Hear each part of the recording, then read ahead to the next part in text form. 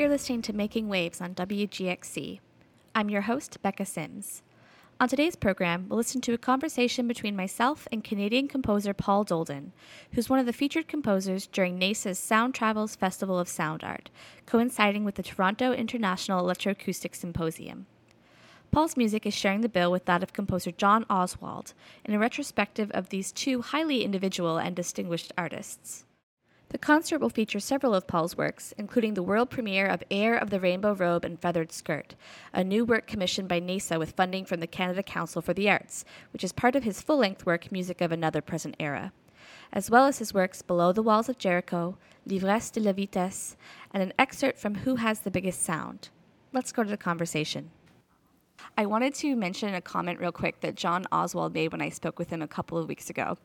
He mentioned that you and him were working at Simon Fraser around the same time or had just missed each other, but you ended up sort of discovering and using similar layering techniques during your time there. And I'm just wondering, is there something in the water out west that leads to these huge, fantastic sound worlds? Well, no, I didn't meet John when he was there, but I think generally people ask me how I arrived at what I do, and it was actually more I didn't know what I was doing. When I started in the mid-'70s, multi-tracking, and even before that, I guess, there was really no new music going on in Vancouver. I mean, there was one small society, which I didn't even know about. I had some I had some contemporary music albums because fortunately I came from a home of musicians, so they had some contemporary music. So I was hearing it, but I wasn't. The technology thing was more a practical one for me initially because there was really no one around to play your written music. So I started recording everything. But then as I got involved, certainly by into the 80s, the questions, the musical possibilities that technology allowed were screaming at me, so to speak. So I stuck with using technology as still one of my main modes of production for my music. But I don't know if I would say there's anything in the water there, because predominantly the aesthetic there among most composers when in that time and in I think still currently is very much of a post-Cage, post-Feldman, sparse and quiet is better. So I don't really, of course, I'm sure you've listened to my music, fit into that aesthetic too much. No, I would not align you with those composers. So I think it's more of an individual thing, and I would put that if I can go so far that the West Coast does develop the series of unique nutcases with unique production methods. Like I think of Harry Parch, and even Cage, and even John Channing with pure computer applications. And it's partly just because we're isolated and we have no other means of production, but audio technology is all around us and somewhat affordable. So it's more of a practical thing initially. But then, like I say now, I mean, for 30 years, I've been totally into it because I'm excited about the possibilities that it gives that, pure instrumental performance in one tempo and one tuning system. Oh, my God. Only 12 notes. What? Oh, jeez. My dog can do this. Anyways. So you said that in the early 80s was when you really got into the technology. Does that mean you were writing sort of more... Oh, no. I started on the mainframe computers like in 1976, programming in Fortran 4. Okay.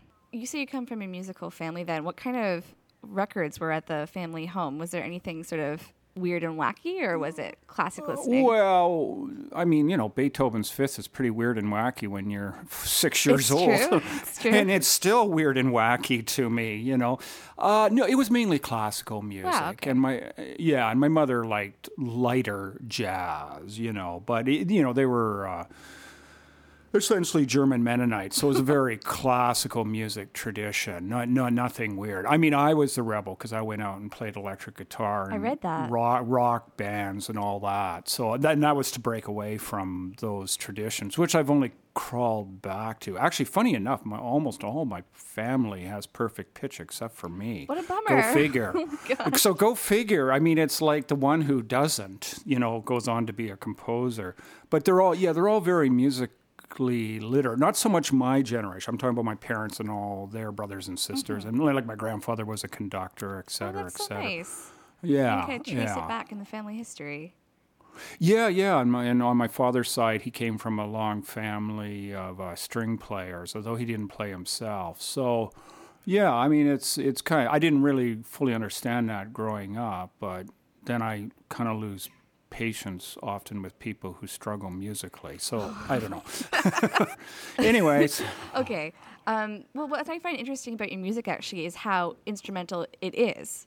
Like, it seems to be mostly comprised of instrumental sounds, right? It is completely, 100%. Yeah, and I feel like that sort of separates it from a lot of other electroacoustic music that I hear. Mm-hmm. Well, I actually, as I mentioned earlier, I started working on computers in about 1976, and I was exploring sampling, probably once again because the lack of performers in Vancouver at that time who could play my stuff. So the idea of doing it all with machines was very attractive, but I actually stopped that, as I called it at the time, a bad musical habit, in about 1983. But anything that's all the previous electronic works I have not allowed to be published, even though some of them won awards, but I don't care. Oh, no. It's just not me. I went back to microphones and recording myself and other people playing written studio parts because there was a lot of problems with electronic. There is a lot of problems still with electronic synthesis and sampling. I mean, I'll just throw out one concept I still haven't conquered convincingly. It's called legato. It's like, well, romantic music, 3/4 of it. Contemporary avant-garde music, maybe 25%. Anyways, depending who we're talking about, Arvo Part or Boulez. But, I mean, you know what I mean? Like, this is a pretty big, it's called making a sentence, flowing sounds together Phrasing. rather than chop. And the whole electronic thing, I still, even though the new version, with the, which usually just becomes studies and kick drums, I find those sounds just cold. I just don't like, I didn't like them then, but I worked with it because it was convenient. But I still find it cold. I still find it's out of body. It feels like it's from another planet. I know there's people that just love those two sine tones rubbing up against each other in perfect ratios forever, ringing in your ear with. But it actually gets on my nerves, the purity of the sound. No musical, we talk about the harmonic series, and a lot of people walk around thinking just intonation is the new gospel when they get into microtonality. But, actually when you sit down and actually analyze all our musical instruments, none of them produces an absolute perfect harmonic series. The harmonic series is an abstraction, and it's always the basis for synthesis, right there. But, I presume you're an instrumental composer or electroacoustic composer? I'm mostly an acoustic composer. Oh, okay. Yeah. Well, no problem. I mean, the grit of the bow on the string, all that stuff just so informs us of what the music is trying to express, and let's not get hung up on that. But, there's so much, it's just like speech. Oh, Paul's talking fast and getting more excited. Now this is going to be an important point because I was falling asleep in this interview. Okay, what are you going to say, Paul? Well, actually, I don't have anything to say. The painkillers are kicking in. But anyways, so go back to sleep. I'll get serious again. But the thing is, you can appreciate then all the subtleties and people's personal intonation and sense of phrasing. To you. Yeah, absolutely. When in the 80s, I had this whole discourse, which I got rather tired of. It was about humanizing the technology. It was probably good for an arts grant or two anyways. But now that we're all just up to our eyeballs in technology, I don't even think there's a point in waving that flag. It's like saying stopping industrialization, I think that is over, Paul. So, I kind of try to raise... I actually haven't been asked about that synthesis versus acoustic in quite a while. But I suppose if I were to think about it, I would put it more at that human expressive and the richness of the sound, you know. Yeah. I mean, you go wonk, wonk, wonk on a low cello C note, and every one of those, I used to call them like snowflakes. They look the same, and you think they sound the same, but spectrally they're all different. Like, how huge is your sampler? I mean, how can you, I mean, like do Steve Reich, for example.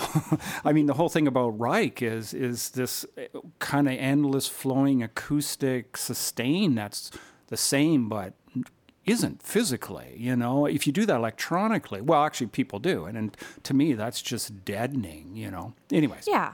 Well, one thing about these pieces that I've reviewed, mostly the ones that are going to be featured on the Sound Travels concert, is it sounds like there's a lot of bodies involved. Like, can you talk a little bit about sort of the process when you're recording the acoustic elements?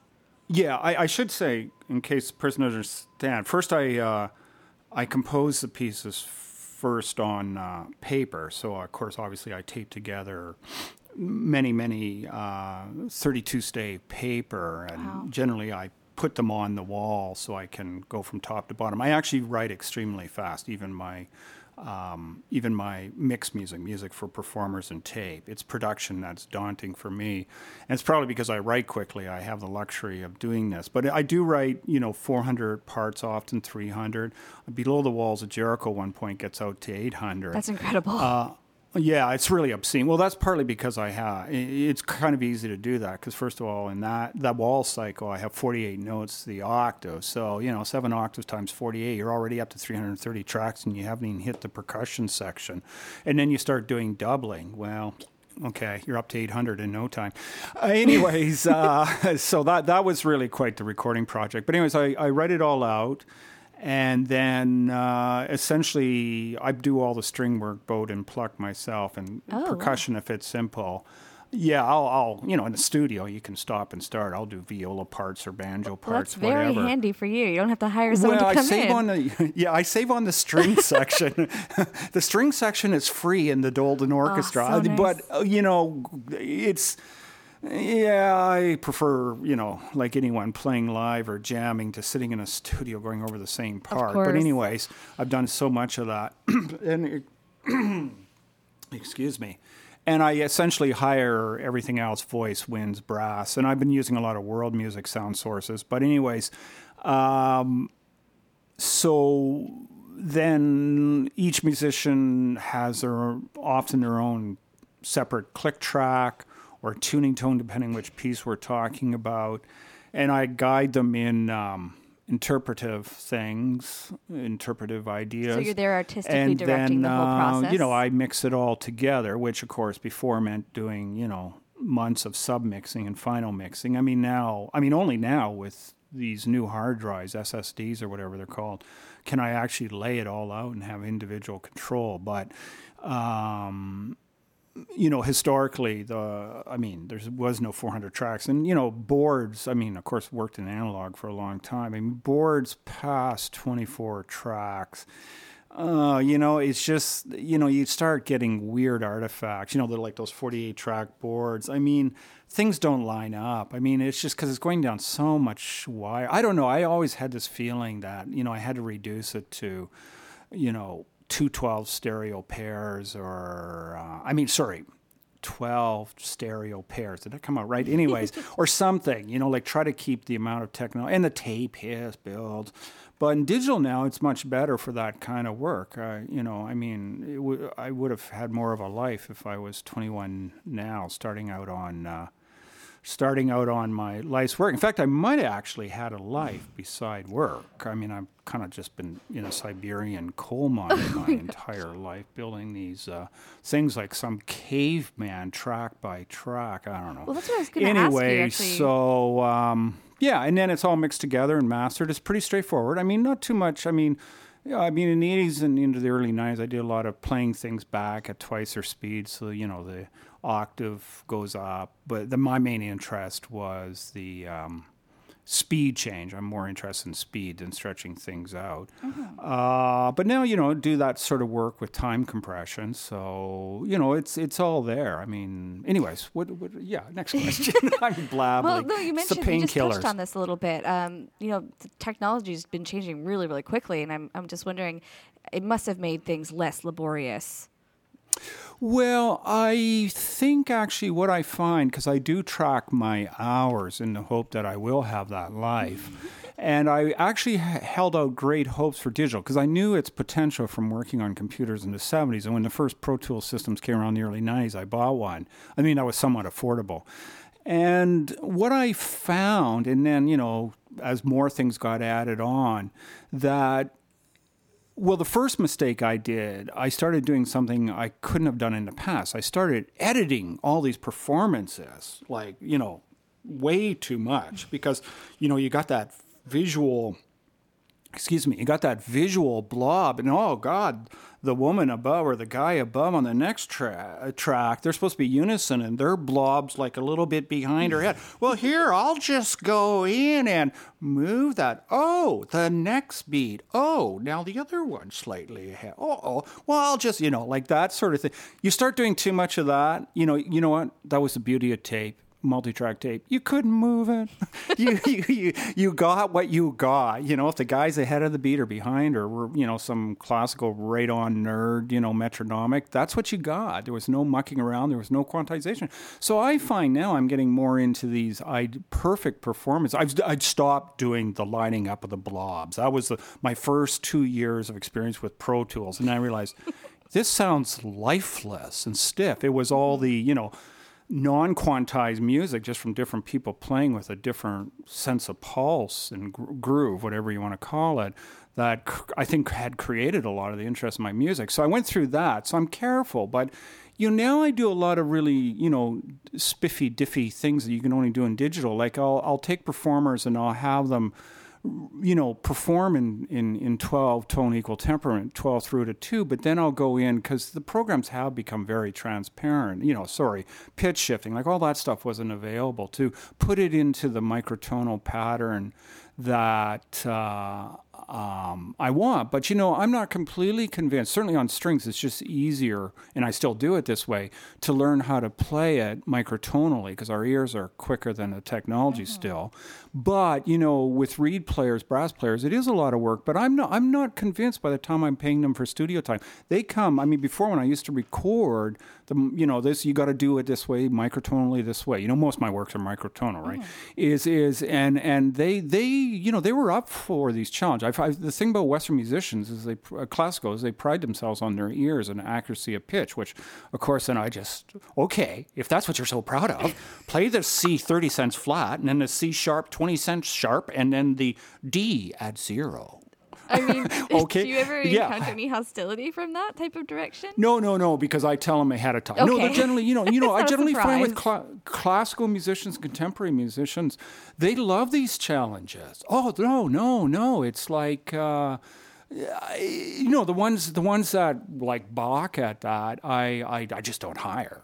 That's the bottom line. Exactly. But the thing is, what I was going to say was, I'm not convinced now that I just have them play in our tuning system and the amount of time retuning. Things like that, you kind of go, well, anyways, my overall point to your original question is I track my hours, and I still find that basically I only produce 1 to 2 minutes of music a month working full time. That's the studio production side. Writing is obviously much quicker. So it was the same figure in the 80s. It takes me a year to do a 12 to 16 minute piece. And in the work I just finished, the commission for the Toronto concert in August, it was the same thing. I think 12 minutes. I spent all this winter last fall. I'm just finally happy with the mix. Actually, the mix on that one was complicated. But anyways, so, it ends up being in the same place. And also, mixing now. You can go into every goddamn fader. Oh, the consonant on the entrance of that voice stands out. And, that one high three high piccolo notes. Oh, just quantum. Well, that's just superficial.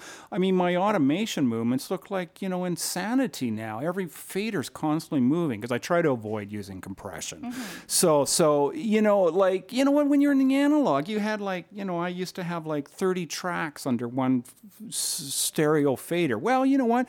If part of the oboe guy was too loud here, it's already pre-mixed. I'm not going back. It became part of the work. Now everything's because we can, and everyone's doing it. I mean, listening to recordings today, it's just like, oh God, it's so perfect. I mean, and I want to hear everything perfectly balanced. And because, those automation lines are sitting right there staring at you, go, well, and of course, once you start that, it's like a Pandora's box. Oh, well, then I'll start doing this, moving the EQ dynamically. If you've added some EQ, not so much of a boost here, less of a boost there. And you go over the same mix day after day, the same 1 minute. I mean, I used to mix a 15-minute piece, with the tape rolling at a board. I mean, of course, have tons of notes in me. And it was I was friggin' high on 10 coffees to do everything. And take after take after take. Go, I think that's it. Actually, it's just the caffeine's run on. I'm falling a pile of dust. And the next day I listened to what I think was the final master. And I go, oh my God, I didn't get that fader down quick enough. I didn't. So, the modern technologies have their own, well, we're going to take up your life because now we're offering to you to do these wonderful things, which are really wonderful, and I can't refuse, So it sounds like they're sort of a cause for neuroses in a way. Yeah, no, exactly. But of course, I do enjoy. I mean, for sure. I mean, I don't really listen to my music much, but I mean, except because I work on it all day. But I mean, when I listen to the old stuff, it's like, oh yeah, for sure. And the new stuff is like, oh yeah, that's perfect. I mean, the mix, the balances, the tone. There's nothing that ever, stands out that's not supposed to stand out. So yeah, it's better sound quality. But anyways. So I'm going to go back to one of the things you mentioned. You mentioned the piece that you're writing for this summer. So that's Heir of the Rainbow Robe and Feathered Skirt, right? The NAISA commission. So can you just tell us a little bit about working with NAISA on this commission and maybe a little bit about what we'll hear at the premiere? Okay, well, this commission for NAISA is the third movement of a four-movement work. The overall movement is called Music of Another Present Era, and essentially the whole work is 44 minutes long. What I'm doing in each movement is I'm looking at a different mythology, and it's basically free imaginative interpretation of this mythology. I mean, this one that we'll hear in August is the third movement. It's based on a Chinese historical myth, which also suggests the first pedagogy of music, too.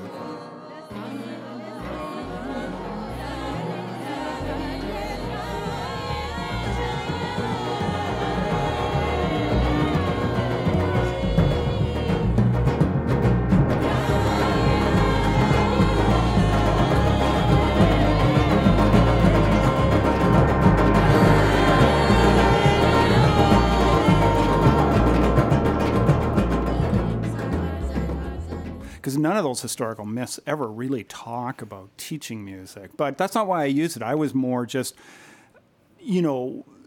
I suppose in that movement, because there's the idea that it's dance. So there's a lot of dance rhythms in it, and fives and sevens. I mean, it's more happy, lively movement, and also the idea of these maidens singing. There's a lot of female voices of different cultures coming in and out singing the main theme or variations on the main theme. That's quite gay music, actually. I mean, happy music.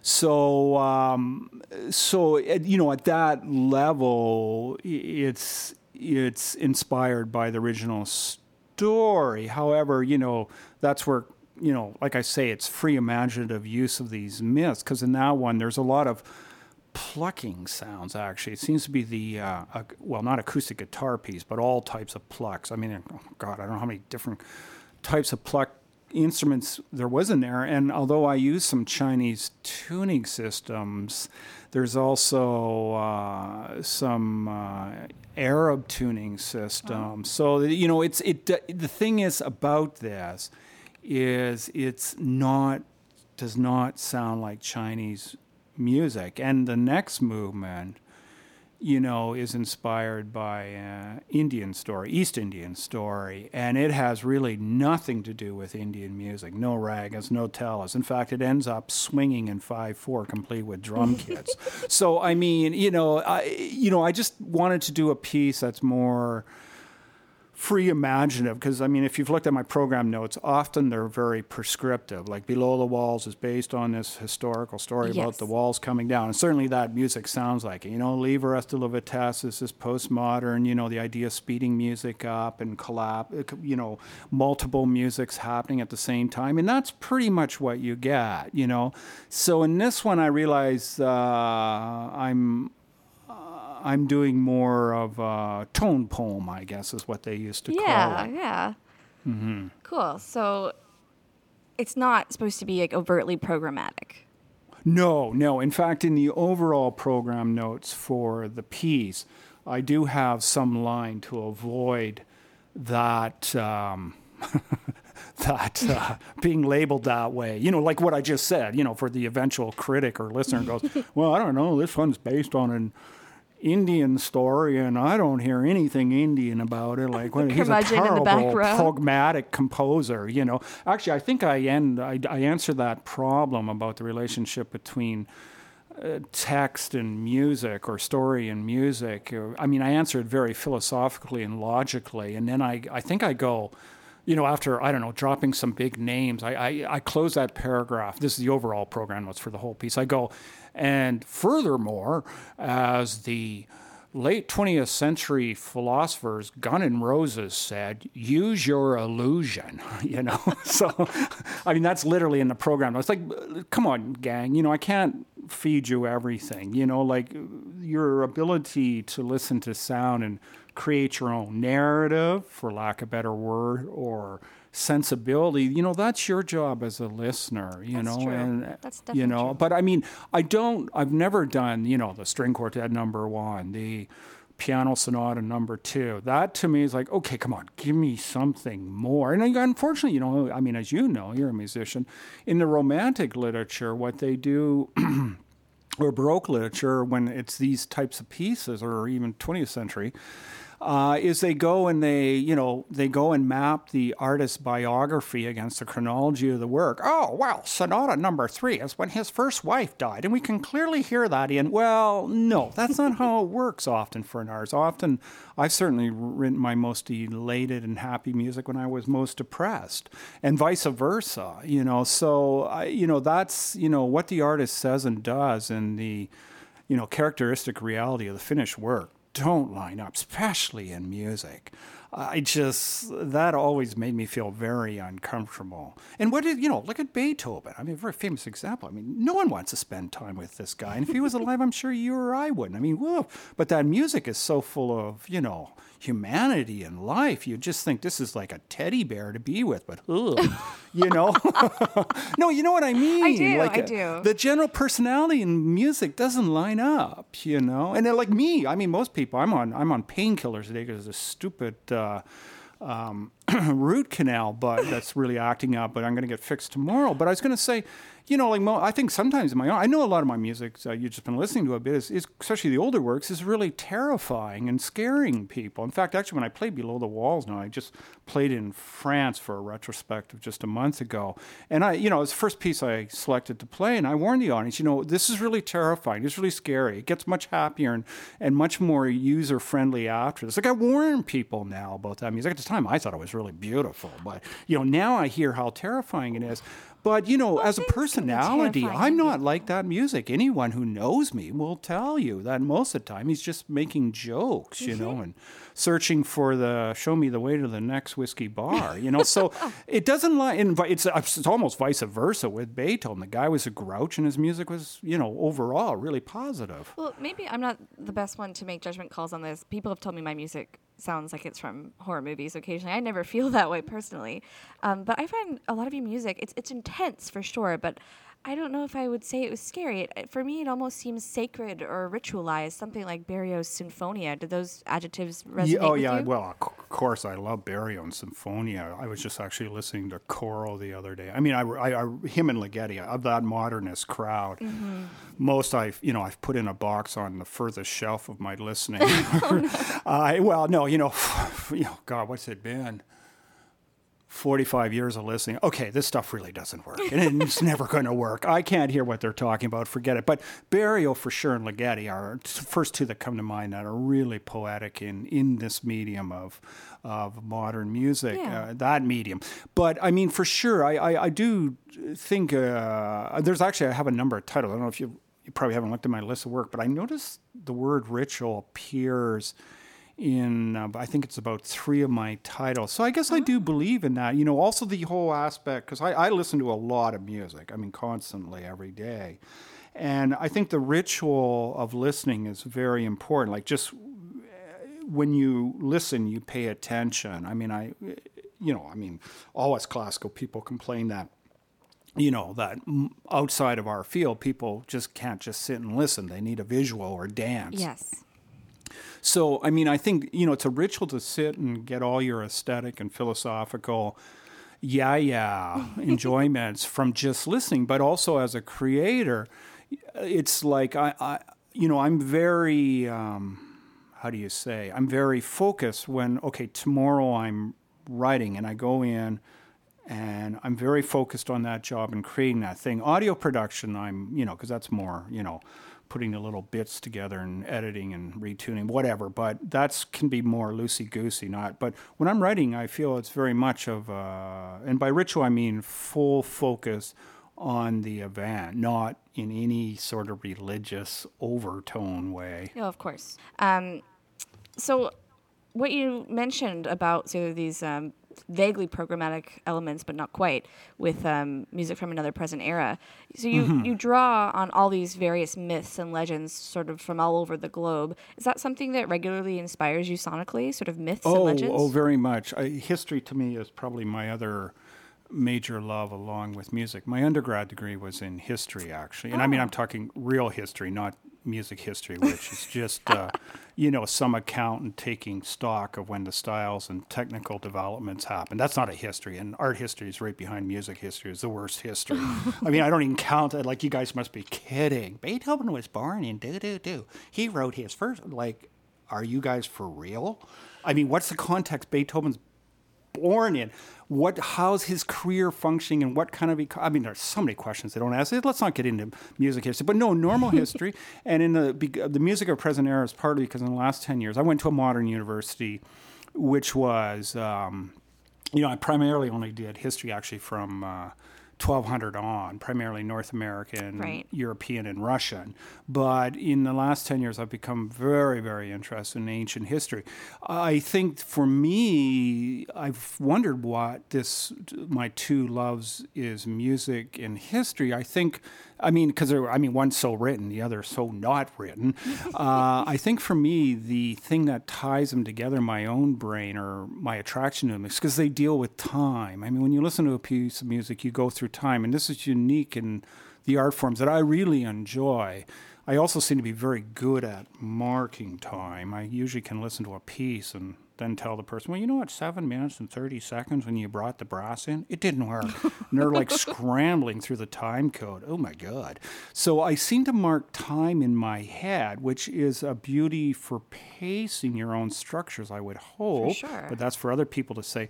But the problem is my mind, when it's not thinking about music, I'm constantly thinking about other times and other places. And not forward. I mean, most of our society seems to suffer from anxiety, worried about the future. The past. Like, what was life like in Babylonian times, or what was it like in medieval England? I mean, it's totally screwy. Yeah. And I enjoy watching shows and reading about that stuff. And on that note, the only reason why I didn't become a historian is I have no talent for writing. I mean, writing, and history is a really heavy writing thing, Absolutely. Like English lit. I was really good at reading and synthesizing vast amounts of information. But, all my profs said, wow, you work through so many books. This is amazing. You synthesize so well, but I can hardly read this. Oh, no. I mean, you need, English writing remedial. So, I mean, that kind of killed that career. I mean, whereas in music, there was no problem. So, I mean, that's partly why I fell. And also, I was making my living as a musician then, so I didn't feel a need to study music. I mean, I was already out playing. I thought, well, why am I going to go to music school? And I don't know, I already know this stuff, so. I think the most interesting composers... Sorry, say again? Personally, I think that the most interesting composers do have a passion about something outside of music that sort of inspires them. I know so many people that their undergraduate degrees, for example, are in something that's not music. So you say you have a degree in history. I know other people with degrees in philosophy. So you think this sort of extra musical, just sort of fascination with the world helps as a creator? Well, it helps me, yeah, because it reminds me of how vast the world, I mean, intellectually and emotionally that we live in, and music is just one little splinter. And also, I mean, in my own case with history, I know the whole life of being an artist is brutal. I mean, but you realize reading history that whether it's writing or playing music or painting or writing novels, and I'm just using modern forms of creation, but it is, and this is going to sound pretentious because at this time, especially in North America, I find people just want to be this existential. We have no history. I had nothing to do with World War II and I, and et cetera, et cetera. And I wasn't at My Lai, so I don't want to think about it. But, as a creator, I'm sorry, that's just a big friggin' privileged white middle-class cop-out. As a creator, Absolutely. You have to imagine that you are potentially making, this is the pretentious one, the cave paintings of our time. You are making the cave paintings that are going to remain possibly after your own time. Maybe the only thing they find about this time are just a few other things. And they're going to read meaning into it. So you better, A, have something to say, and you better have some grounding in about where we've been. And, projecting into the future, that gets scary. But just... sometimes I feel some people's writing, and by writing I mean all forms of art, is strategic institutionally for this time and place. I mean, in terms of where the institutions are. Absolutely, no.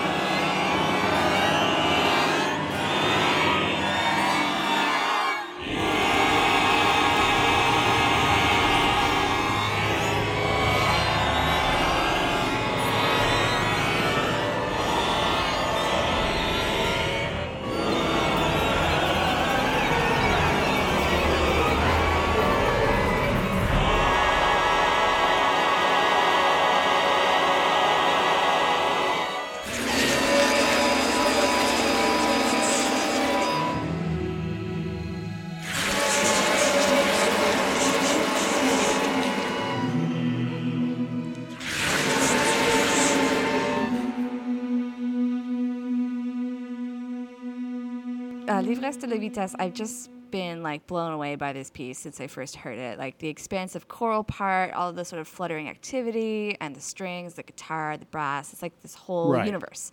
And it really sort of resonates with this idea of using audio technology to capture an impossible performance, which I know is something that you're really interested in.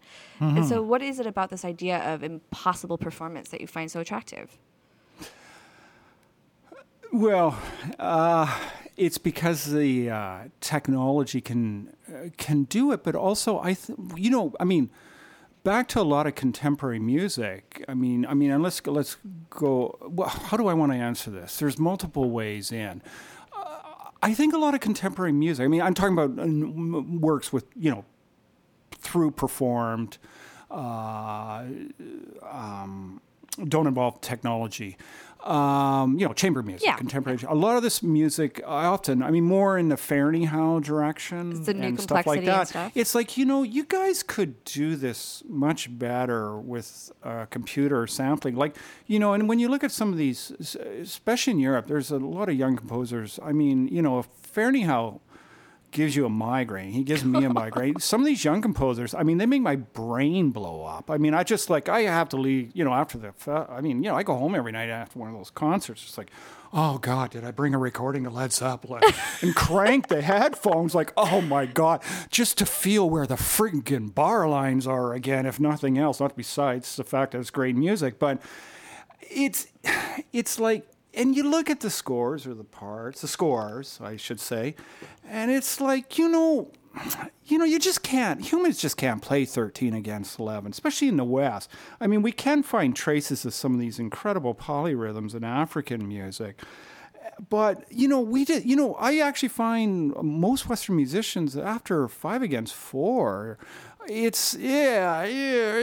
like, we're really faking the sense of multiple streams, just at the rhythm level. And as soon as the other composer I've been interested in this last year or two is the late string quartets of Ben Jonson, because they're all very microtonal. And unlike what really, by the way, when I identify myself as a microtonal composer, except for one piece called Veils, like 83, 84, I do not do, let's just sit on this just intonation chord, slowly shifting over 10 minutes to its mean tone version. I don't do any of that. It's all, as you know, fast-paced music. And Ben Jonson does this. Like, it's microtonal, but it's constantly moving.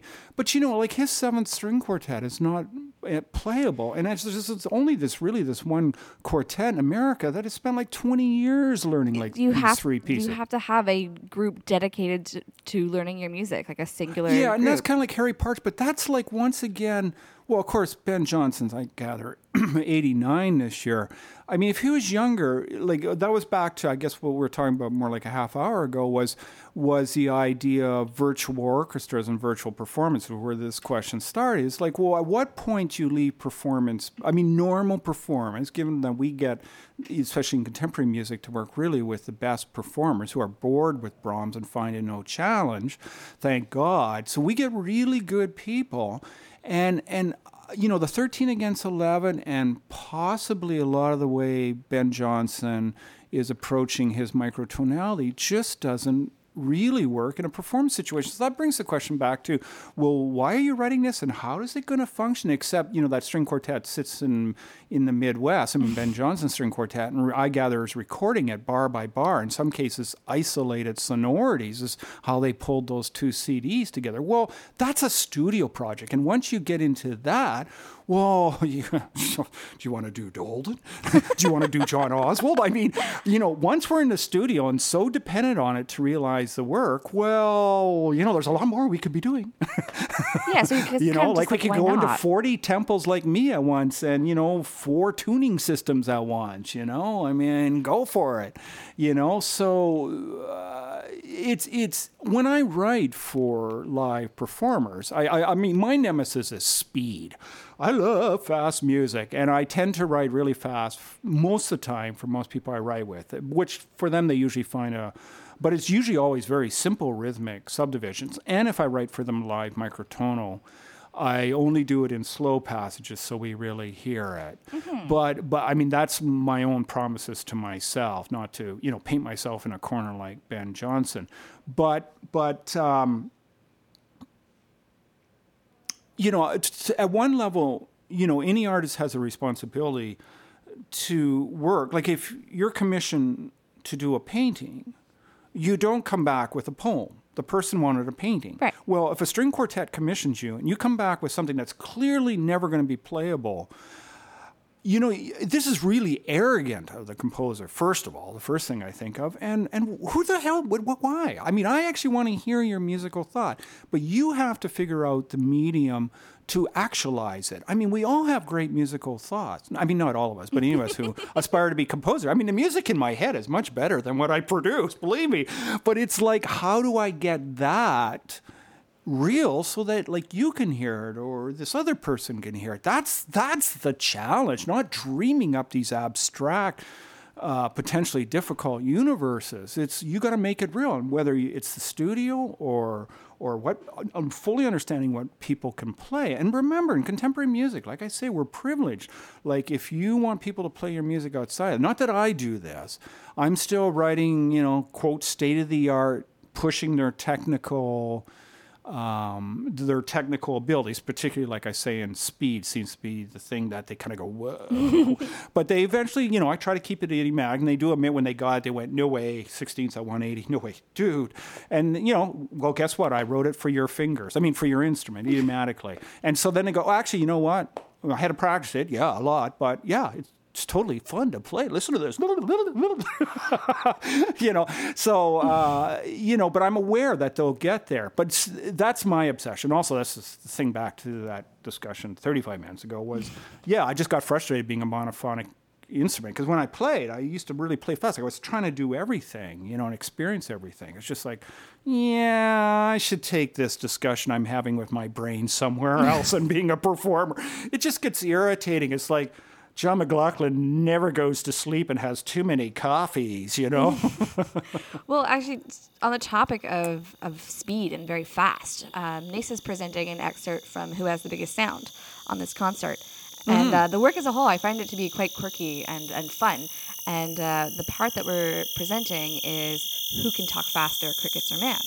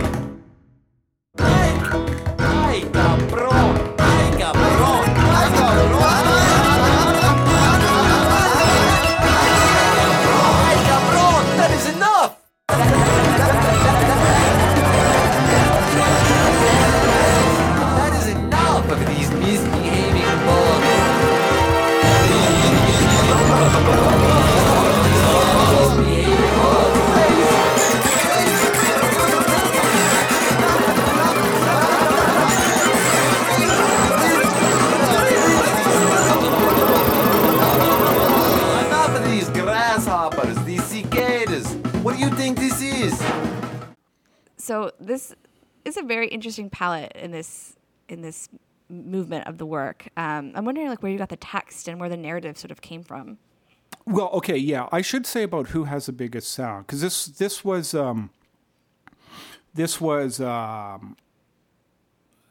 quite a departure for me, and something I'm thinking about returning to is, I suppose, one of the things about writing and producing full time is you really get sick of yourself. Oh my God. I started getting sick of myself 20 years ago in the Dolden gesture. And, I'm always searching around, mainly through listening to lots of music, including non-Western music, for something new to grab. I'm just looking for stuff to steal, right? Like anyone else. Of course. But in Who Has the Biggest Sound, I really found something that totally threw off my gesture, my normal way to put the sounds together, is I analyzed different animals and insects. And in this case, let's just talk about this movement, and I'll quickly allude to other movements, is I'm looking at crickets and cicadas, which operate, of course, at 36 sound events per second on average, 30 to 40, but they really kind of come in at, except 36 of those. And so what I did, of course, is slowed it all down, and I amplified the pitch curve. And of course, when I first listened to a swarm of crickets, actually my interest was the contrapuntal thing. How can so many hundreds of things be all chirping or whatever you want to call it at the same time? Buzzing is really the right word. And I found out actually it's not contrapuntal. They're actually completely deaf almost to each other. So much for that. But then I got in, it's not the relationship between each other. It's one person's into, because what happens is the crickets only hear in a range of about 3 or 4 hertz, and they're only doing an exact frequency that matches where they are in heat in their breeding season. Oh, you're vibrating at 7K right now, so we should get together on this leaf. Whereas the one at 6800s, just did that. Give me a break. Or I don't know. Of course, I'm making it up as I'm going, but you know what I'm saying. So it's not the contrapuntal activity; it's the actual individual behavior. So I broke it down just to single crickets. And I analyzed that behavior, and what I found was essentially rounding things off, but essentially I found the rhythms of Latin Spanish music in particular, flamenco, cha-chas, stuff like this. Wow. And of course, crickets and cicadas are native to Spain. In fact, until people were urbanized, that would have been your dominant soundscape. So clearly here's a case where the music's imitating the nature that it evolved in. The musical style comes out of the geography. And I went on to the other one in the piece is barnyard animals.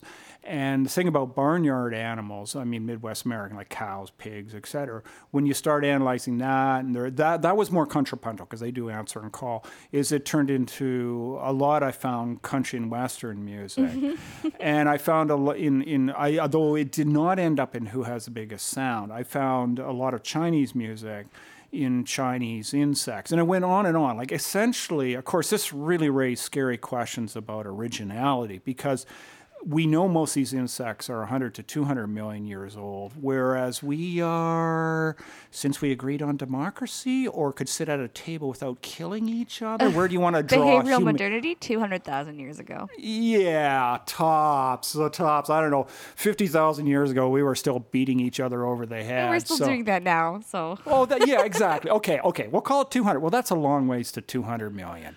So clearly we are subconsciously in so many of our music styles, or at least the ones I looked at, imitating the sounds. I know contemporary music, especially because of Messiaen, is dealt a lot with bird calls. But that was too obvious. It's been done, and it's like a fallback position when you have nothing else to do. Have the robin played by the flute, blah blah blah. I mean, I just went, no, all the ugly stuff, pigs, insects, like what's going on there? Like these things are ugly, disgusting.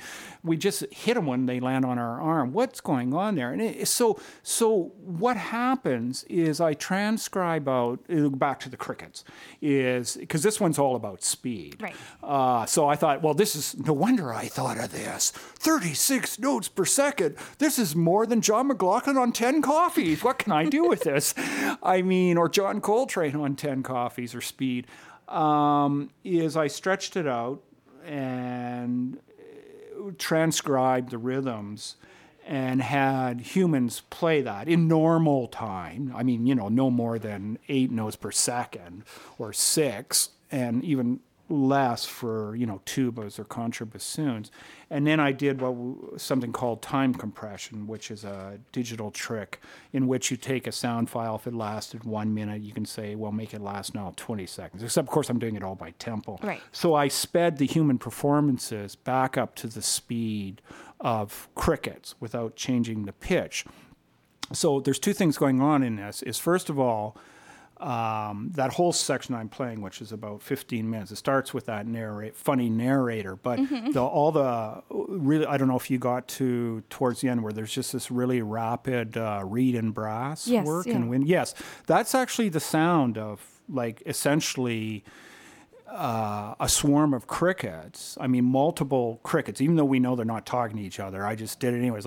Let's have 50 patterns of this all played at once on horns and winds and reeds.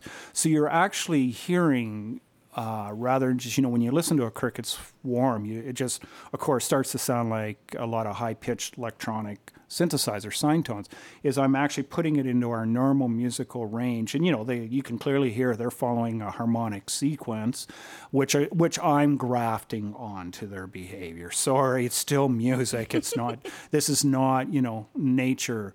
So it becomes a conversation about well, I think I've answered your question. I mean, so for me, this was exciting because it created different gestures because, well, the cricket did one more beep here. I would have just, there's a perfect phrase, but there's one more. So it just kept, or one less, or two more than the phrase structure of a perfect tango or something. Mm-hmm. Damn it, these guys can't dance. But that created this, how do you say this, strangely familiar aspect of that piece. It's like, well, it sounds like Latin music, but it's really weird, I guess is how your average person would say it. I can't dance to it, but I kind of recognize it. I would give it a 6 out of 10. Well, I dig that sort of aesthetic. Yeah. So it's I think people who reviewed that CD very quickly went, Paul Dolden, who has the biggest sound? What a fucking egomaniac. I'm not even going to listen to this. He always did. What's your point here? It's not about that. Because, of course, you see the other movies, who has the prettiest melodies is based on more sonorous animals and the stuff being played on strings and back and forth. There's a dialogue about going on in this piece about or who all the other ones. Sorry, I'm getting tired here. I can't remember all the other subtitles. Who has the longest sound? Who has this? Who has that? Right. Is I'm playing this is how we imitate this nature, and only it's more infrequent. It's not that regular that I actually bring to bear what you're hearing. Like now when I do, the sound of the cricket does appear at the beginning and at the end. Just remind you've been listening to crickets or their behavior. And that whole percussion thing in the middle that you listen to then, those sort of percussion patterns, which are very Latin at one level, that's all those patterns played on, like, I don't know, so I can't remember, 2 drums and 40 types of congas and timbales and cymbals and shakers. I don't know, the Dolden percussion army, I don't know. You can't even see the end of the line, Oh, that's fantastic. Yeah. Well, so, and that needs to be said about that piece because, it gives it a whole another way of listening. It's not about me, and it's not about really who has, at that level, literally, it's more a dialogue with nature is what's going on. And funny, it's funny. It is, yeah. That's the other thing that's sad about new music is how serious it is. No one ever laughs. I played that piece in concert or parts, like an excerpt like that, and there's this silliness going on. And I played for ordinary people, and they just they're splitting up. And of course, they think of Frank Zappa. That's the obvious. but I never heard them laugh in a new music concert when you hit those notes. You must be kidding.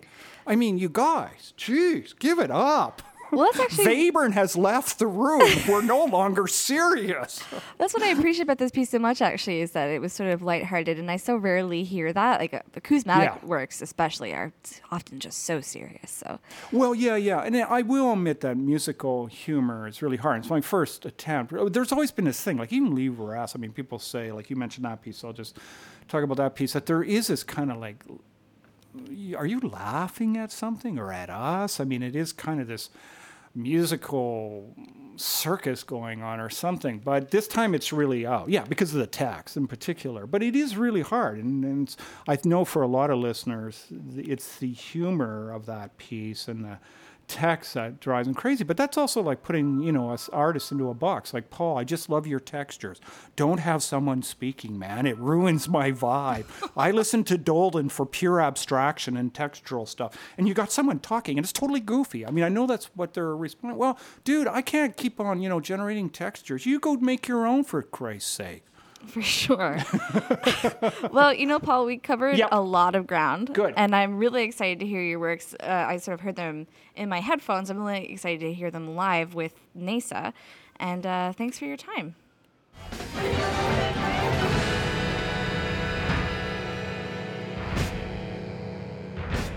This is Bekah Simms, and you're listening to Making Waves. That was my conversation with composer Paul Dolden. For more information on our Sound Travels Festival of Sound Art and the upcoming concert featuring works by Paul Dolden and John Oswald, go to naisa.ca. That's NAISA.ca.